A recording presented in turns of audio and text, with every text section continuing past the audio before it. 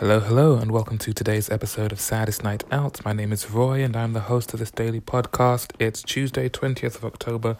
It's about 10 past 11. It's day 2, and no, I didn't, but let's not dwell on that, because what I have done today is come across an artist that has absolutely blown my mind.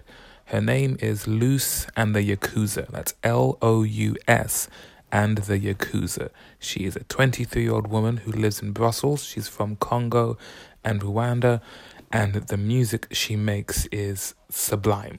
I don't know how I found her. I think it must have been a Spotify playlist of new releases, because she's just released her debut album. It's called Gore, and it came out 16th of October, so Friday just gone. And I think I spent pretty much the entire day listening to it on repeat. I must have found it on a playlist of new releases. I downloaded the album because I thought I don't even remember if I played it, but I must have thought, this seems interesting. I'll download it to check it out later. Today was that later, and from the first play, I was hooked, I was gripped.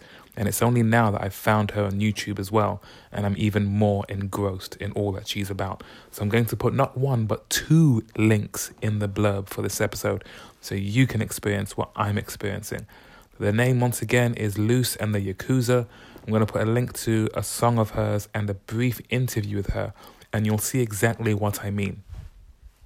In total, it's less than 10 minutes that you will spend in her world, but I think you will agree with me that there is a world to be explored and discovered in what she creates, and it's one that you're going to want to revisit. So, yes, day 2, haven't really done much of everything that I was planning to do, but there's always day 3.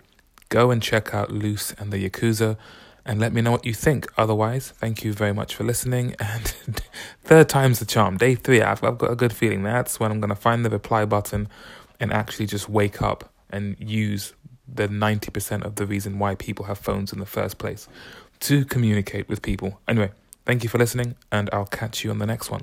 Take care.